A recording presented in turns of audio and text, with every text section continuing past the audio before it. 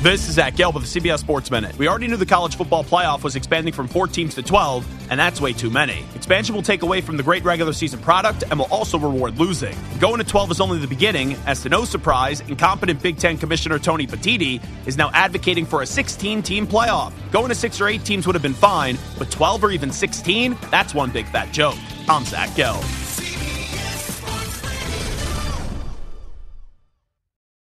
This episode is brought to you by Progressive Insurance. Whether you love true crime or comedy, celebrity interviews or news, you call the shots on what's in your podcast queue. And guess what?